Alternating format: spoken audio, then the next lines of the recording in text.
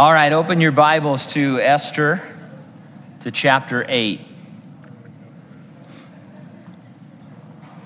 One of the heroes of the book here, Mordecai, is going to get a makeover complete with accessories. The last time we saw him, he was wearing sackcloth covered with ashes. In chapter 8, he's made over and goes out from the presence of the king in royal apparel of blue and white with a great crown of gold and a garment of fine linen and purple. The most important accessory of Mordecai's new wardrobe was the king's signet ring. It was the official seal of Persia. Once pressed into wax or ink, it was the seal and the signature of the king, and it validated whatever decree it was on.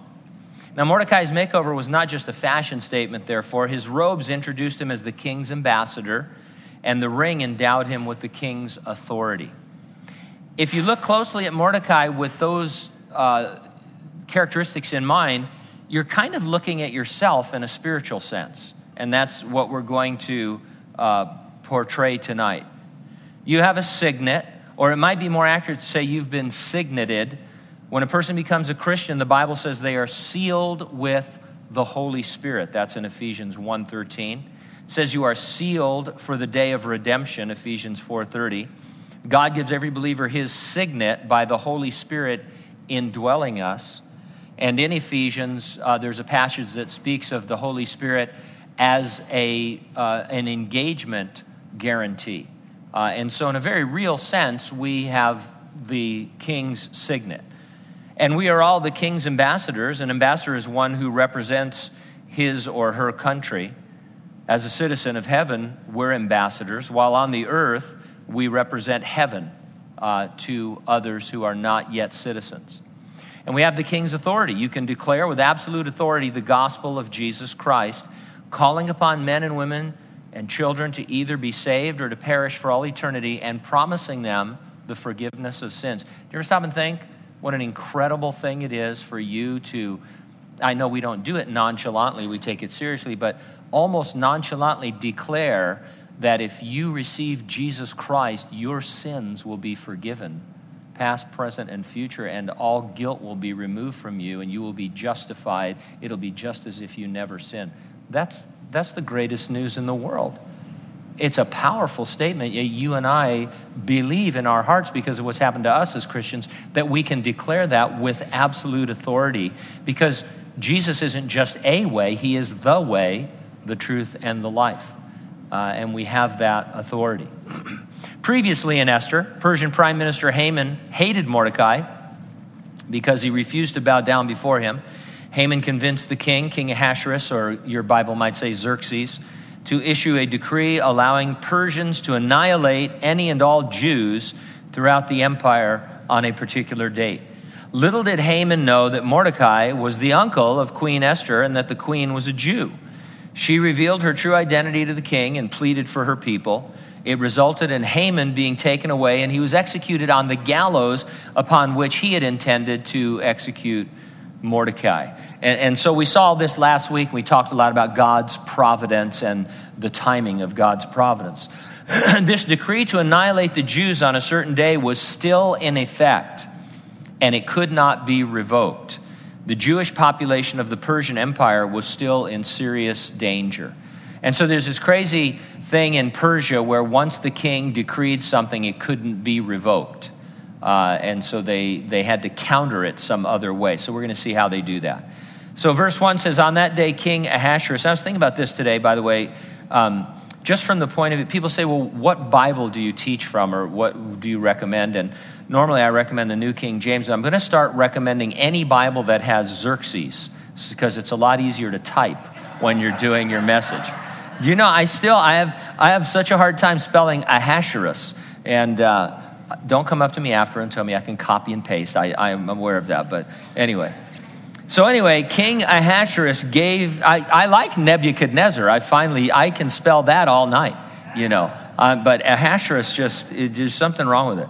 Anyway, he gave Queen Esther the house of Haman, the enemy of the Jews, and Mordecai came before the king, and Esther had told him how he was related to her. So the king took off his signet ring, which he had taken from Haman, and gave it to Mordecai. and Esther appointed Mordecai over the house of Haman. One thought here, you'd think by now that Ahasuerus would be a little more discriminating about who he gave his signet ring to. With it, a person yielded tremendous authority. And he had given it to Haman kind of on a whim. Now he just gives it to Mordecai. Come on, he doesn't need to pray about it because he's not a Christian, but think this through. Now, it's a good thing he gives it to Mordecai. I'm not against that, but he's just not good with authority. Now, I mentioned that the signet is used in the New Testament as a metaphor of God giving you his Holy Spirit.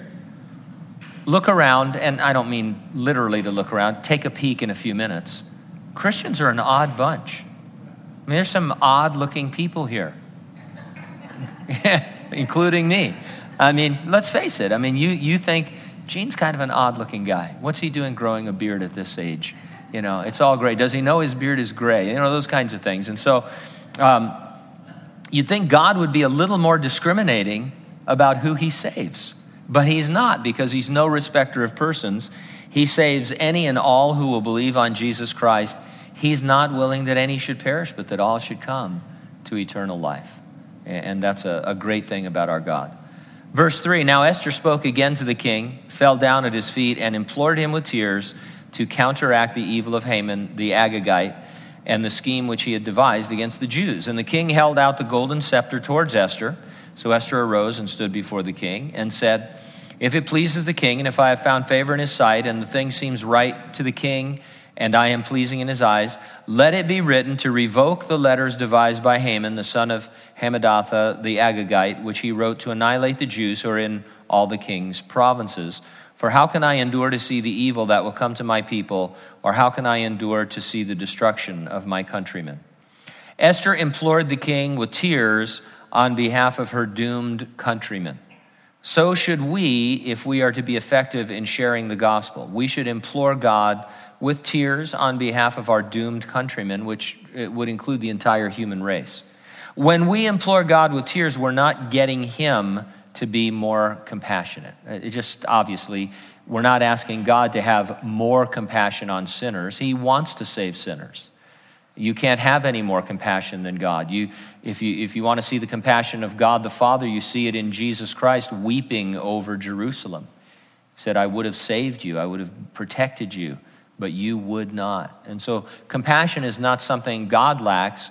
We don't have to storm heaven to get him to act compassionately. God so loved the world. Jesus wept over Jerusalem.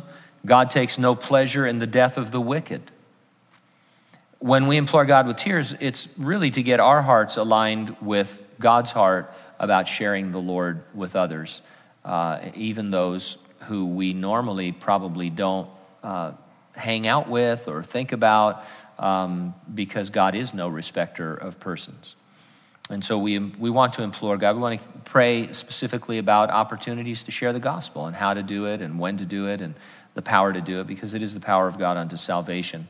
And so we're not trying to get God to act. He's excited about acting.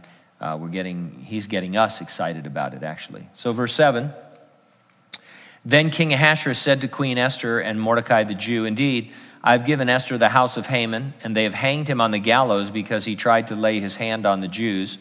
You yourselves write a decree concerning the Jews as you please in the king's name, and seal it with the king's signet ring. For whatever is written in the king's name and sealed with the king's signet ring, no one can revoke.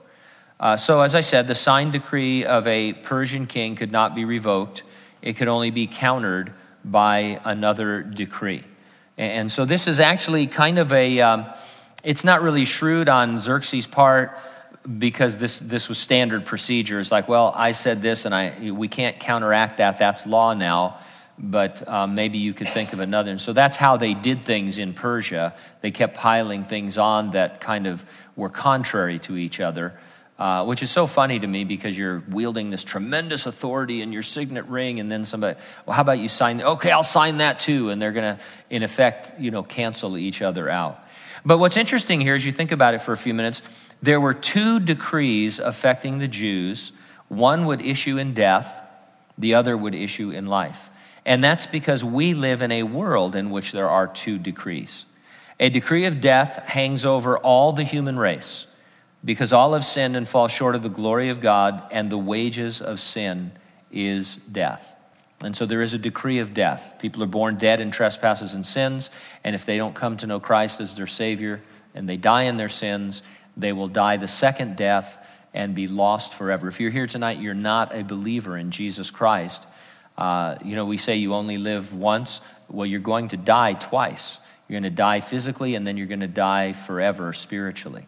And the Bible calls it the second death. It's the great white throne judgment of God, where the Lord reveals the way of salvation was free and gracious, but you rejected it, and so there's no address for you in heaven, and so you go to where the devil and his angels are going to end up. And so salvation, it's a serious thing, this decree of death that hangs over the human race. A second decree has been issued that can save any of the people who are headed for destruction. For God so loved the world that he gave his only begotten Son, that whosoever believes in him should not perish but have everlasting life. And so that's the second decree. And so God could not simply ignore the decree of death he gave Adam and Eve. I don't want to say he's limited the way a Persian king was, but because of the nature of the situation, God couldn't just say, yeah, I was just kidding about that whole sin thing.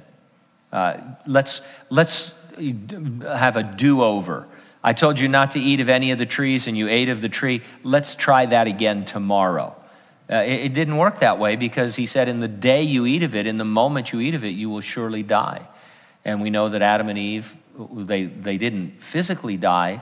They began to die physically. They did die spiritually, and they would have died eternally and headed for the second death had God not intervened. So he couldn't simply ignore the decree of death. He told them that what was going to happen, and it could not be undecreed or undone in that manner. But God acted immediately to counter the decree of death with a second decree by sending Jesus to take our place in death. And that is a decree of life, of eternal life, to whosoever believes in him. That's a powerful analogy. And so verse 9, so the king's scribes were called at that time in the third month, which is the month of Sivan, on the 23rd day, and it was written according to all that Mordecai commanded to the Jews, the satraps, the governors, and the princes of the provinces from India to Ethiopia, 127 provinces in all, to every province in its own script, to every people in their own language, and to the Jews in their own script and language. And he wrote in the name of King Ahasuerus, sealed it with the king's signet ring, and sent letters by couriers on horseback, riding on royal horses bred from swift steeds. I wonder if he did anything else with the king's signet ring. Like canceled his debts or signed up for videos or, like cable and stuff. Hey, probably not, but anyway. And so here we see, this is also interesting. It's a great, just symbolic chapter. And by symbolic, not that it didn't really happen, but it's I should say typological more than symbolic. There's a lot of types here. And so words were written in every language and tongue in order to save the Jews. And then messengers spread that good news throughout all the land. Well, what does that sound like to you? Well, it sounds like what we do today as Christians in the Great Commission. God has given his word, the Bible. He's preserved it, sometimes miraculously. I don't need to tell you that people have tried to destroy the word of God, to actually physically destroy it so that it doesn't exist anymore, but God has miraculously preserved it. It is constantly being translated into other languages and tongues so that people can hear the good news of Jesus Christ in their own language. And just think, have you ever thought about how universal the Bible is? How that it can be translated into all these different languages, and how its message can reach an Eastern mind, a Western mind, an intellectual mind, a mind that's not so intellectual. I don't want to put anybody down, but do you understand what I mean? I mean, it's a universal message, and a lot of times people say, "Oh, we don't understand the Bible in the West because it was written to an Eastern audience," and I think we struggle sometimes with context because we we read the Bible as if it were happening in New York City instead of the Middle East. But we can easily overcome that by just being intelligent and applying context. But, it is, God wrote the Bible for everyone, everywhere, and it can be understood once it's put in their language. And then he sends out messengers with it to tell other people. And so that's essentially what happened in the kingdom of Persia during that time. And it's interesting to me. I mean, this is Persia. I mean, first there was Babylon, right? And King Nebuchadnezzar. And there's a chapter in Daniel where Nebuchadnezzar gets saved. It's that chapter where he thinks, he's built this great kingdom. He's out walking on the walls, and just as the words are coming out of his mouth, he gets struck with this weird illness where he's out in the fields growing hair and eating grass and stuff. And then at the end of that, God brings his mind back to him, and he gets saved, and he writes a tract. The chapter is a tract that he wrote and sent to the entire kingdom of Babylon about his conversion to the one true God, the God of Israel. Now we're seeing not exactly that, but we're seeing something how something can affect an entire kingdom. Maybe it gives us hope. Doesn't it give you hope that something could actually happen in the United States in a spiritual way?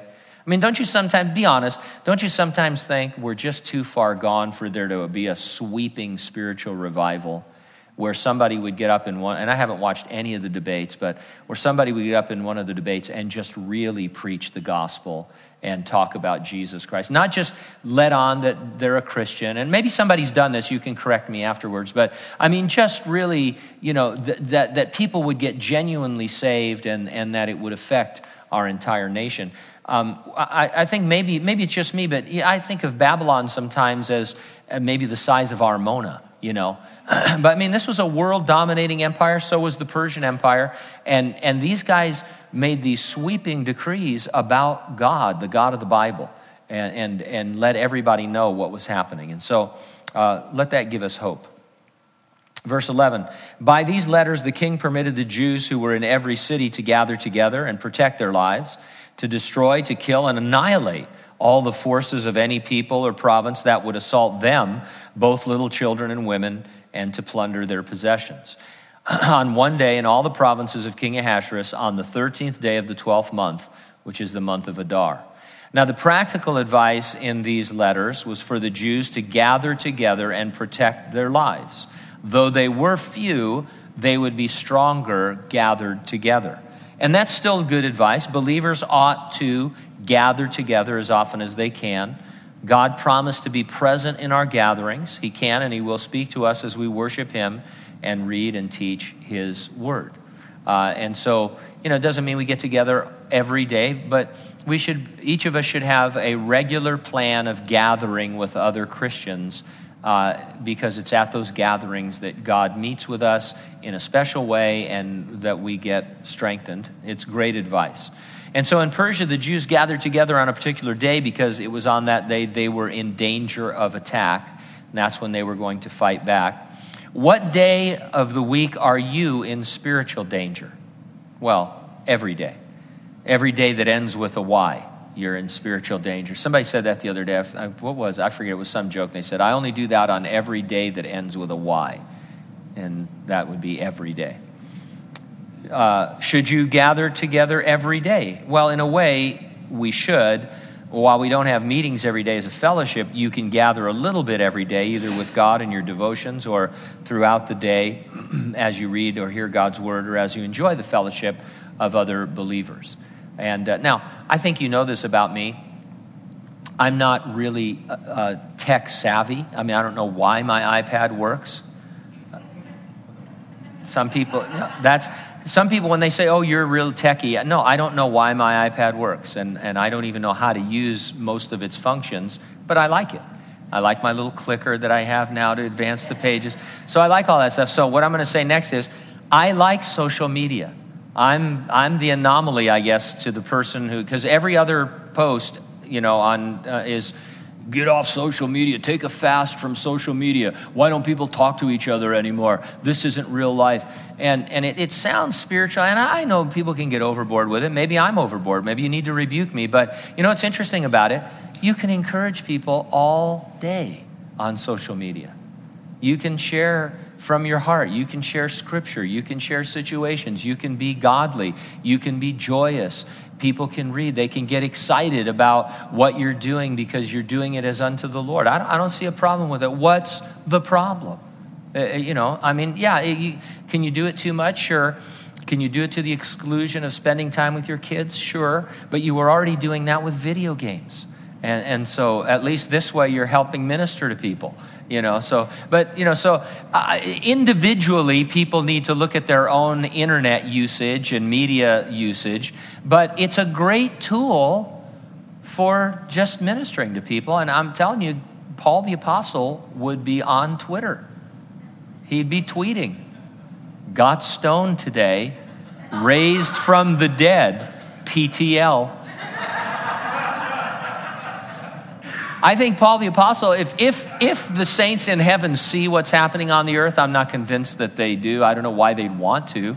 But if they do, I think Paul is going crazy thinking, why didn't I have a smartphone?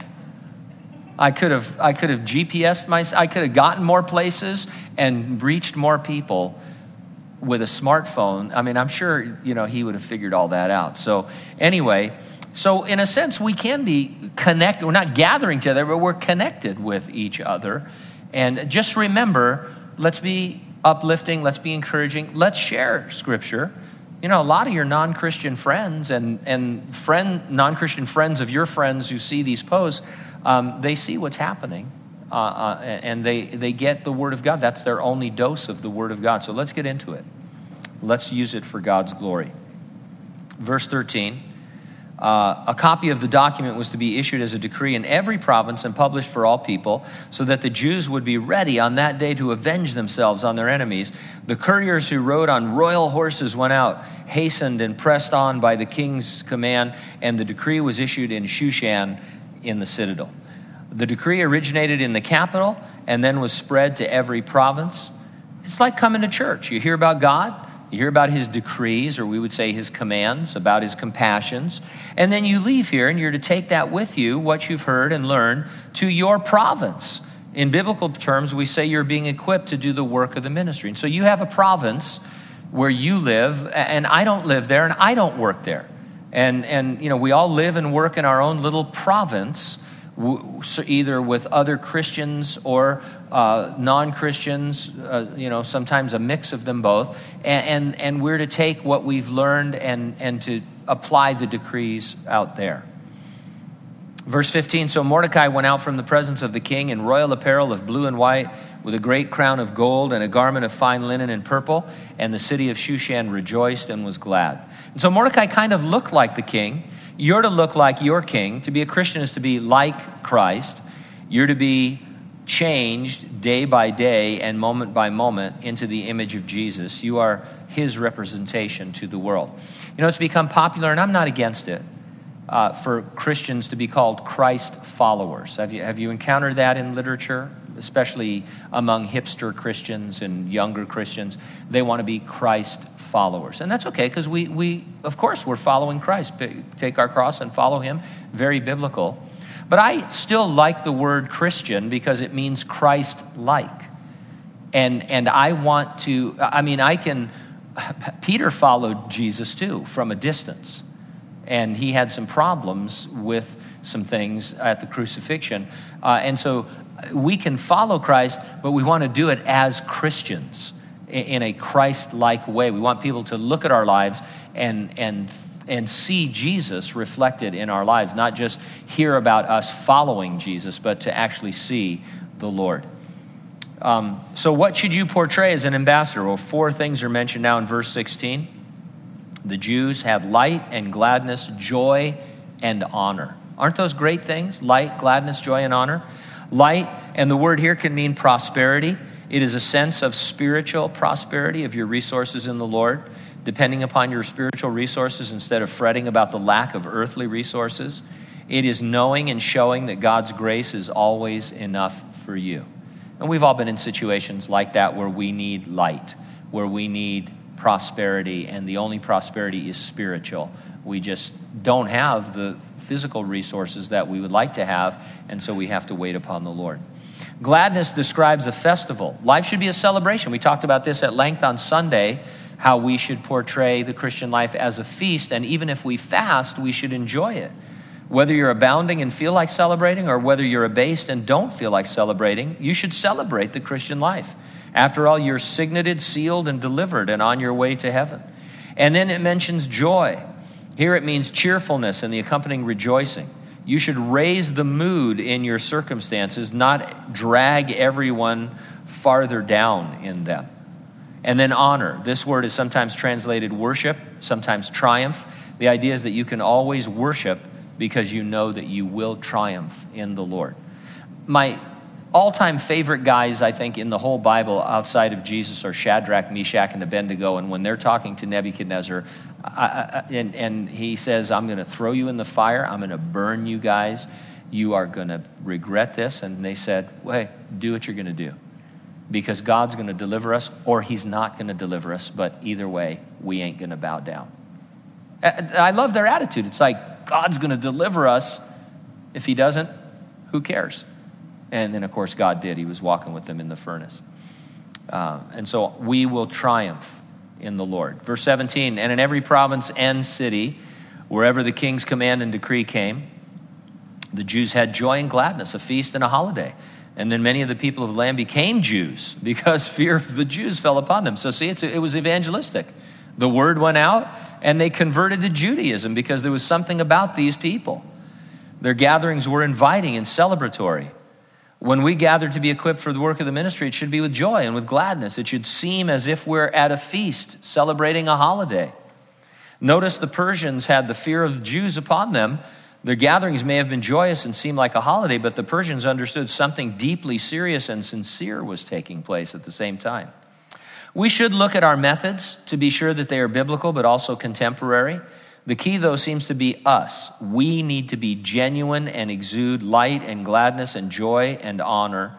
And then we will have meetings that are like a spiritual feast and a holiday, and others will look on that and want to join in with us, regardless our style or our particular way of presenting things. If there's a genuineness about a person, that's what you're drawn to. I remember when Alan Redpath was still alive, and we went to a pastor's conference that he shared at. You couldn't be any more formal than Alan Redpath. He always sang a brief hymn before he would teach a Bible study. And he was very liturgical. He followed a certain order.